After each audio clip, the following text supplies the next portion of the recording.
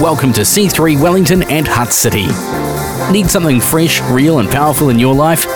Connect with us on social media, get podcast notifications, updates on events, collective groups and a whole lot more. We're so glad you're joining us for a powerful and thought-provoking message from one of our pastors. We would love to hear how God has touched you in your life. Get in touch through our website, c3churchwellington.nz. So, sit back and enjoy this message.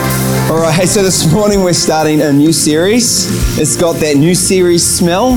There's a series called Practical, and as we've already mentioned, I am married to a very, very practical woman, and I'm very glad for that because I'm glad that opposites attract. Who's married to someone that's kind of opposite to them? Aren't you glad that opposites attract? Because I tell you, two of me in a relationship would be quite a crazy deal, I'd say, and I guess two of Bex might be a bit of a challenge too, although it'd be a very clean and tidy home, wouldn't it? And the books would balance, and everything would be in order.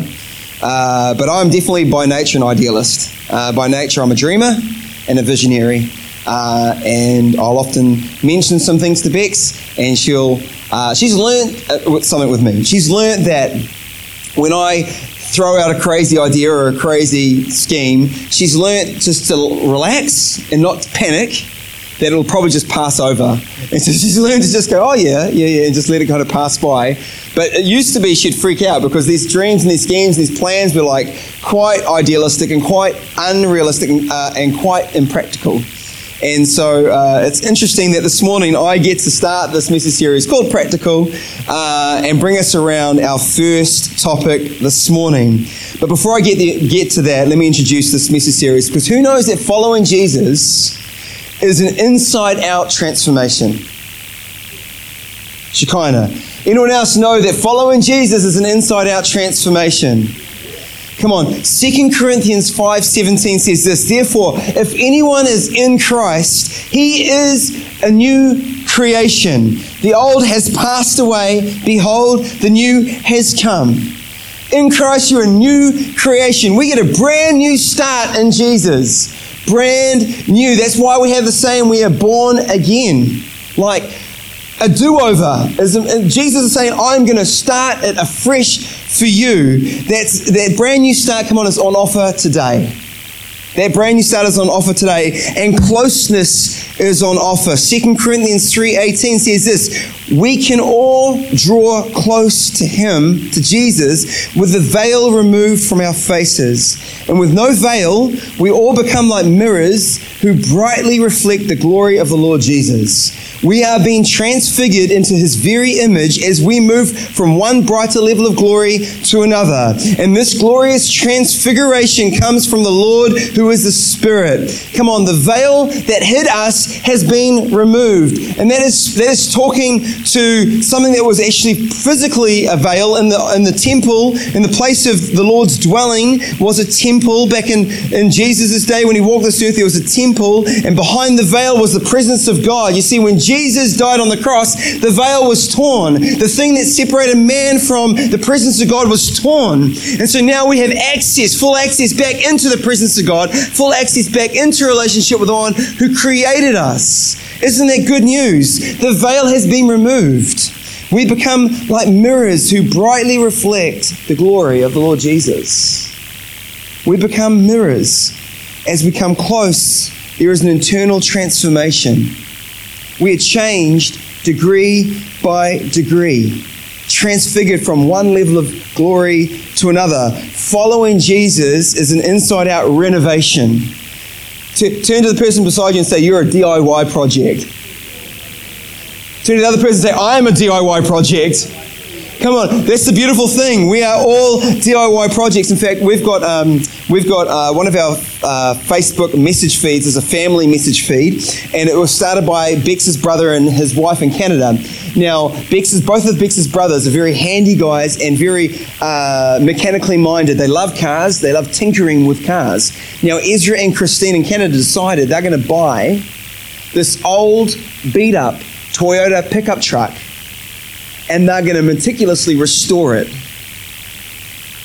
When they picked up that truck, it was dead. It had to be picked up on the back of a ute and pulled on and then wheeled off. It didn't even go. Yet they started this painstaking work, and we all get to follow the progress because they put photos up almost every day of the progress of this truck as they meticulously restore every part of the engine, every part of this car from the inside out is getting restored. And that's what you have in Jesus. We start off dead, Ephesians 2 says. Dead in our sins and our trespasses. Yet Jesus makes us alive. In Him He makes us alive. And He starts to go on a journey of meticulously restoring and putting back together and redeeming our lives. This is the beauty of the gospel, the good news. You don't have to stay in your sin. You don't have to stay in your addiction. You don't have to stay in your brokenness. You don't have to stay in your fear. You don't have to stay in your anxiety. Jesus died to set you free, to give you a fresh start, to transform you from the inside out. So, how do we know we are being changed? Because the evidence of internal transformation is external action. The evidence of internal transformation is external action. The Bible calls this fruitfulness or bearing fruit. The evidence a lemon tree is that it produces lemons. That's how we know it's a lemon tree. Thank goodness we had a lemon tree in our last place and it didn't produce very many lemons. It was frustrating. Lemons are just one of those joys of cooking. And as followers of Jesus, we are called to bear particular kinds of fruit. And so that is the introduction to this series, Practicals. We want to get really practical at what it means to follow Jesus and what the fruit looks like in a follower of Jesus. Can I get an amen? So message 1, if you're taking notes, is practical faith. Practical faith. We're going to look at faith in action. This is a pretty big topic to try and cover in one message, but I chose faith because I believe it's the foundation, it's the groundwork to every other thing. If we want to look at generosity, we've got to look at faith. If we want to look at honor, we've got to look at faith. We want to look at grace, we've got to look at faith. And so we're starting with faith today, and we've got 3 questions we're going to ask. What is faith? What does practical faith look like? And how do I get it? We ready? What is faith? Well, this is the definition. Faith is the complete trust or confidence in something or someone. Faith is the complete trust or confidence in something or someone. I'd say that faith is belief in action. Belief in action. Every person lives by faith every day. I mean, what do we put our faith in? We put our faith in food. I made a bad decision in putting my faith in KFC and Thames the day before I went to run a marathon in Queenstown. That was a bad decision to put faith in KFC Thames, but I did, and I was landed in Queenstown. I had to go straight to the pharmacy to get some dysentery medication. Thank you, KFC Thames. But we put our faith in food. We put our faith in banks. Where's your money right now? Have you got it under your mattress, under your pillow, or is it stored in a bank? You've just put faith in that bank, that they're going to hold your money. They're going to be trustworthy. We put our faith in apps.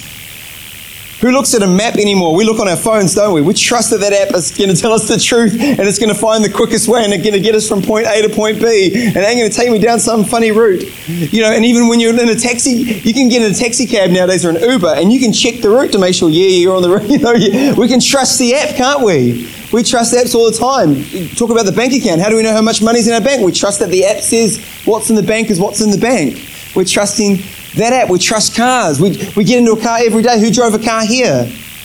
You had faith to believe that thing would start. You had faith to believe that the tires wouldn't blow out. You had faith to believe that the indicator would work. The brake. You had faith to believe the brake would work, didn't you? You just had this belief that you had this belief, and the belief led you to action, which was driving the car. And you have faith in people, especially people in other cars, which sometimes it's hard to have faith for people in other cars. But you got faith because you drove here and you saw another car on the road and you thought, I'm not going to pull over, I'm just going to keep driving. You had faith to believe they weren't going to crash into you. Wow, you guys are full of faith, and I'm full of faith too, because our action shows what we believe about some things, doesn't it? Let me tell you what faith is not, and I've seen this around church. Faith is not denial. I don't know if you've been around people that are like, they're sick, and they're like, I'm not sick. You know, I'm not sick.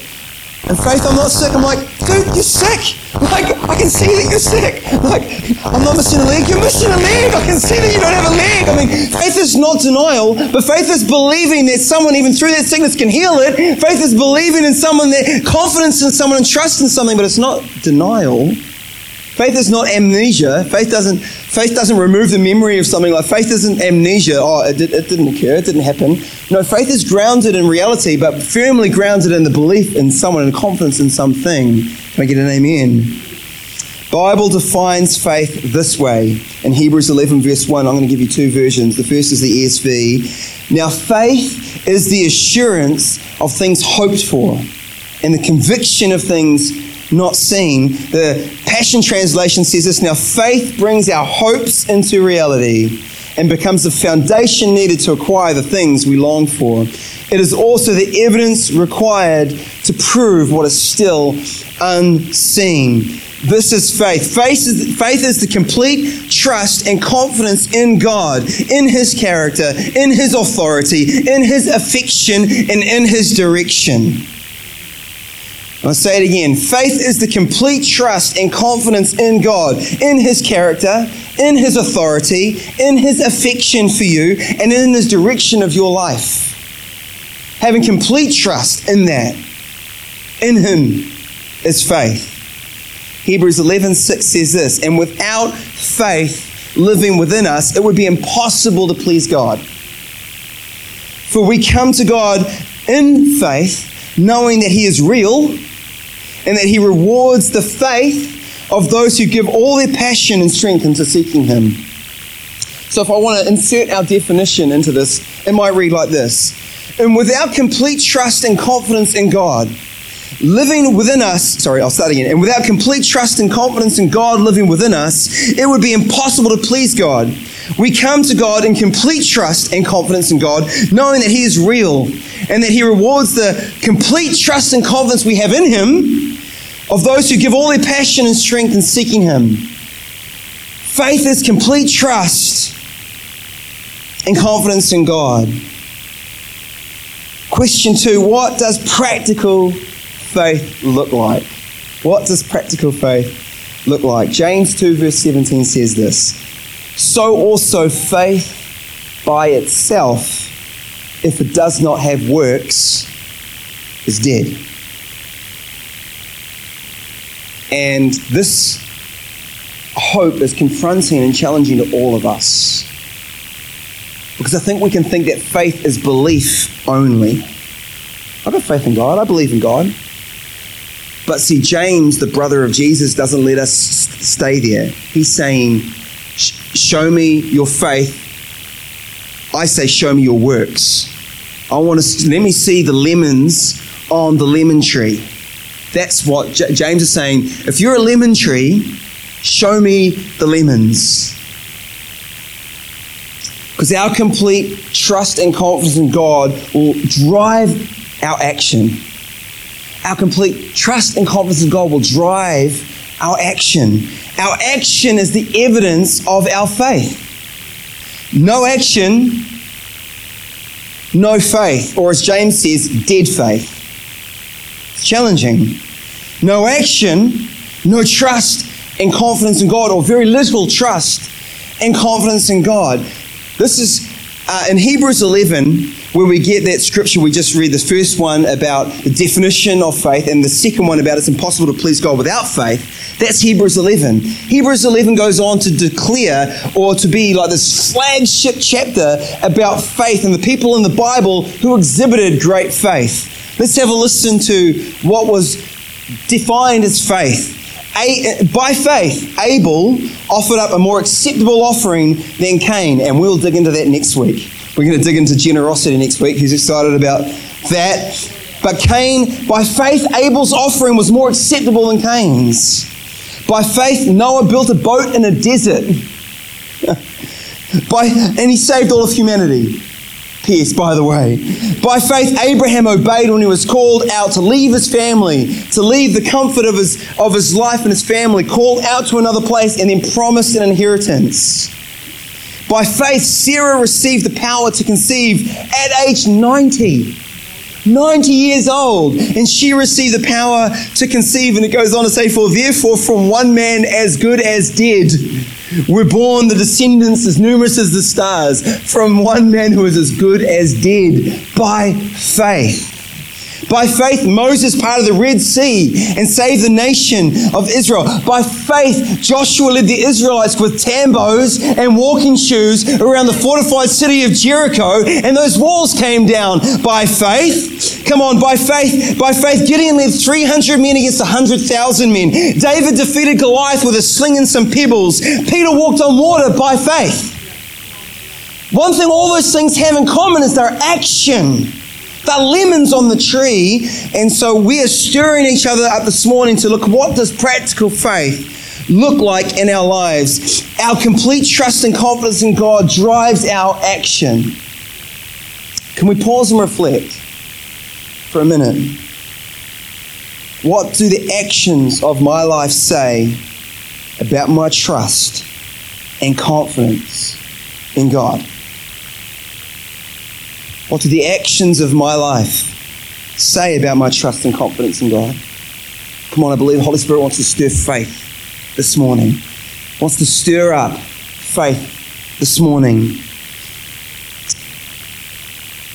What does practical faith look like in my life? What does practical faith look like in your life? I've got three things I want to touch on. The first one is this: faith is risky. Faith is risky. 2 Corinthians 5:7 says, for we walk by faith, not by sight. We walk by faith, not by sight. Faith is like the opposite of sight. We go back to Hebrews 11:1, it says it's the confidence in things we don't even see. We don't even see it. Faith makes us step before we know if what we're stepping on is going to hold. When Peter stepped onto water, it's not supposed to hold you. It's simple biology. It's science, people. It doesn't make sense. Tambos and walking shoes don't make sense. Especially the tambourine. A sling and pebbles doesn't make sense. 300 men against 100,000 men, it doesn't make sense. Faith is risky. And the reason it's risky is because faith by definition is trusting in God. And God wants to be glorified in your life. And as Bex has already said, that we are ordinary people that serve an extraordinary God, and that we get to be mirrors that display the very image of that extraordinary God, and that by stepping in faith and going, this is impossible for me, but by you it's not impossible, God gets glorified, and you grow and trust in Him. And so the next step is quicker and bigger, and it's taking you from one degree to another degree, and He's growing something in you, namely a trust, so that you might be able to step into the very calling, the very purpose on your life, and it's building trust, it's building faith. I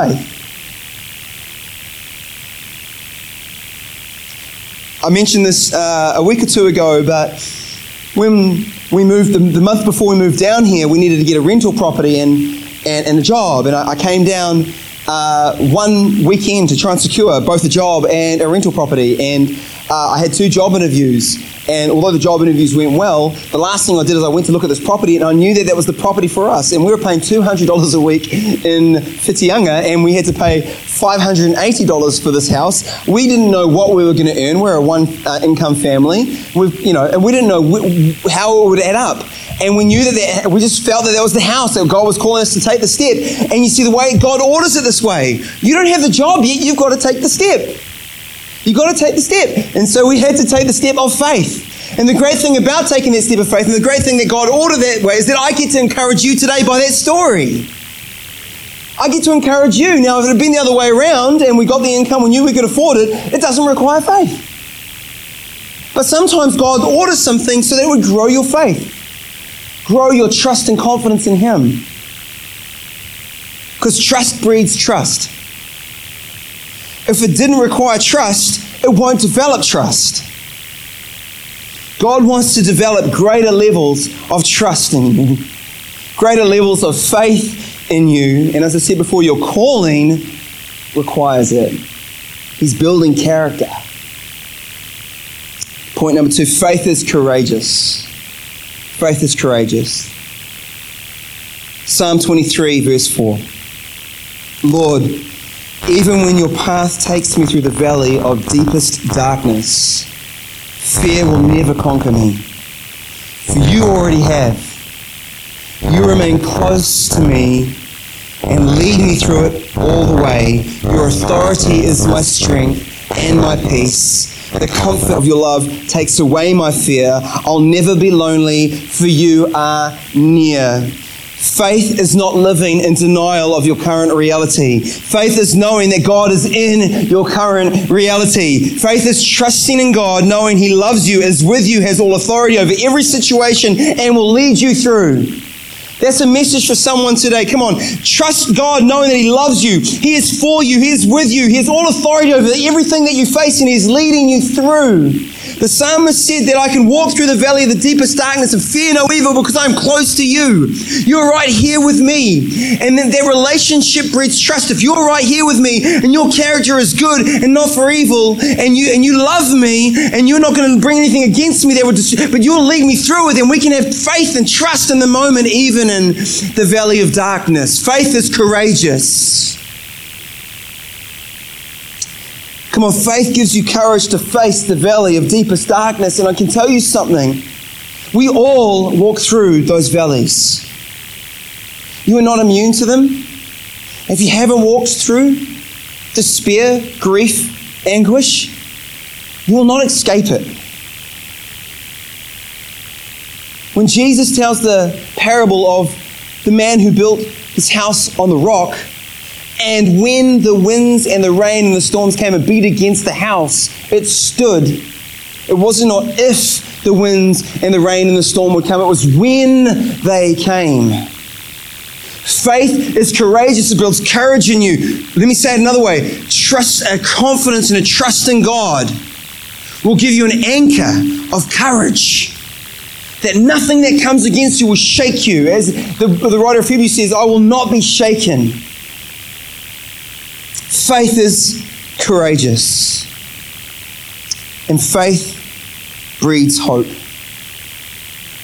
Romans 15:13. Now may God, the inspiration and fountain of hope.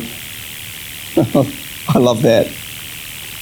God, the inspiration and fountain of hope, fill you to overflowing with uncontainable joy and perfect peace as you trust in Him. And may the power of the Holy Spirit continually surround your life with His superabundance until you radiate with hope. When I say faith breeds hope, hope is this. It's a feeling of expectation and a desire for something to happen. It's a feeling of expectation and a desire for something to happen. When you build in a trust and a confidence in God, and your faith rises, your hope rises with it. God is the God of hope. Any thought that does not inspire hope is not from heaven. God is the God of hope.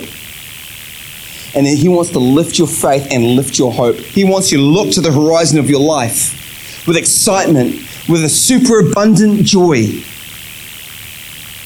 He wants you to live in a place of hope, dreaming, believing the wildest expectations, and imagining just what your life can be like with Him. God wants you to radiate with hope, and faith breeds trust, and trust breeds hope. Are you full of hope this morning, my friend? Are you full of hope this morning? And our last question, how do we get faith? What a great question. How do we get faith? Ephesians 2:8-9 says this. For by grace you have been saved through faith. And this is not your own doing. It is the gift of God. Not results of works, so that no one may boast. Faith is a gift. And it's given to every follower of Jesus. You've been given faith. If you want to hit that track now, that'd be awesome. And Romans 10:17 in the ESV says, so faith comes from hearing, and hearing through the word of Christ. But listen to this. This is the Passion Translation. Faith then is birthed in a heart that responds to God, to God's anointed utterance of the Anointed One. I'll read that all together. Faith then is birthed in a heart that responds to God's anointed utterance of the Anointed One. See, to build faith, we must respond. We must respond. We had a situation this week where we believed in a prayer group for a bass guitar. We prayed for a bass guitar, didn't we? And we prayed a prayer of faith. God, we believe that you provide a bass guitar for us as a church. Now, God can provide it many different ways. He might challenge, well, you buy a guitar. You know, he's done things like that before. He made me give a guitar away. And so we took that prayer and we responded with action. I threw it out on Facebook. Does anyone know of a bass guitar? And just yesterday we got given a bass guitar. Can I get an amen for that? Come on, we need to put action. We need to put response. If we want to build faith, we must move. We walk by faith. We walk by faith. James 1:22. Don't just listen to the word of truth and not respond to it. For that is the essence of self-deception. So always let his word become like poetry written and fulfilled by your life.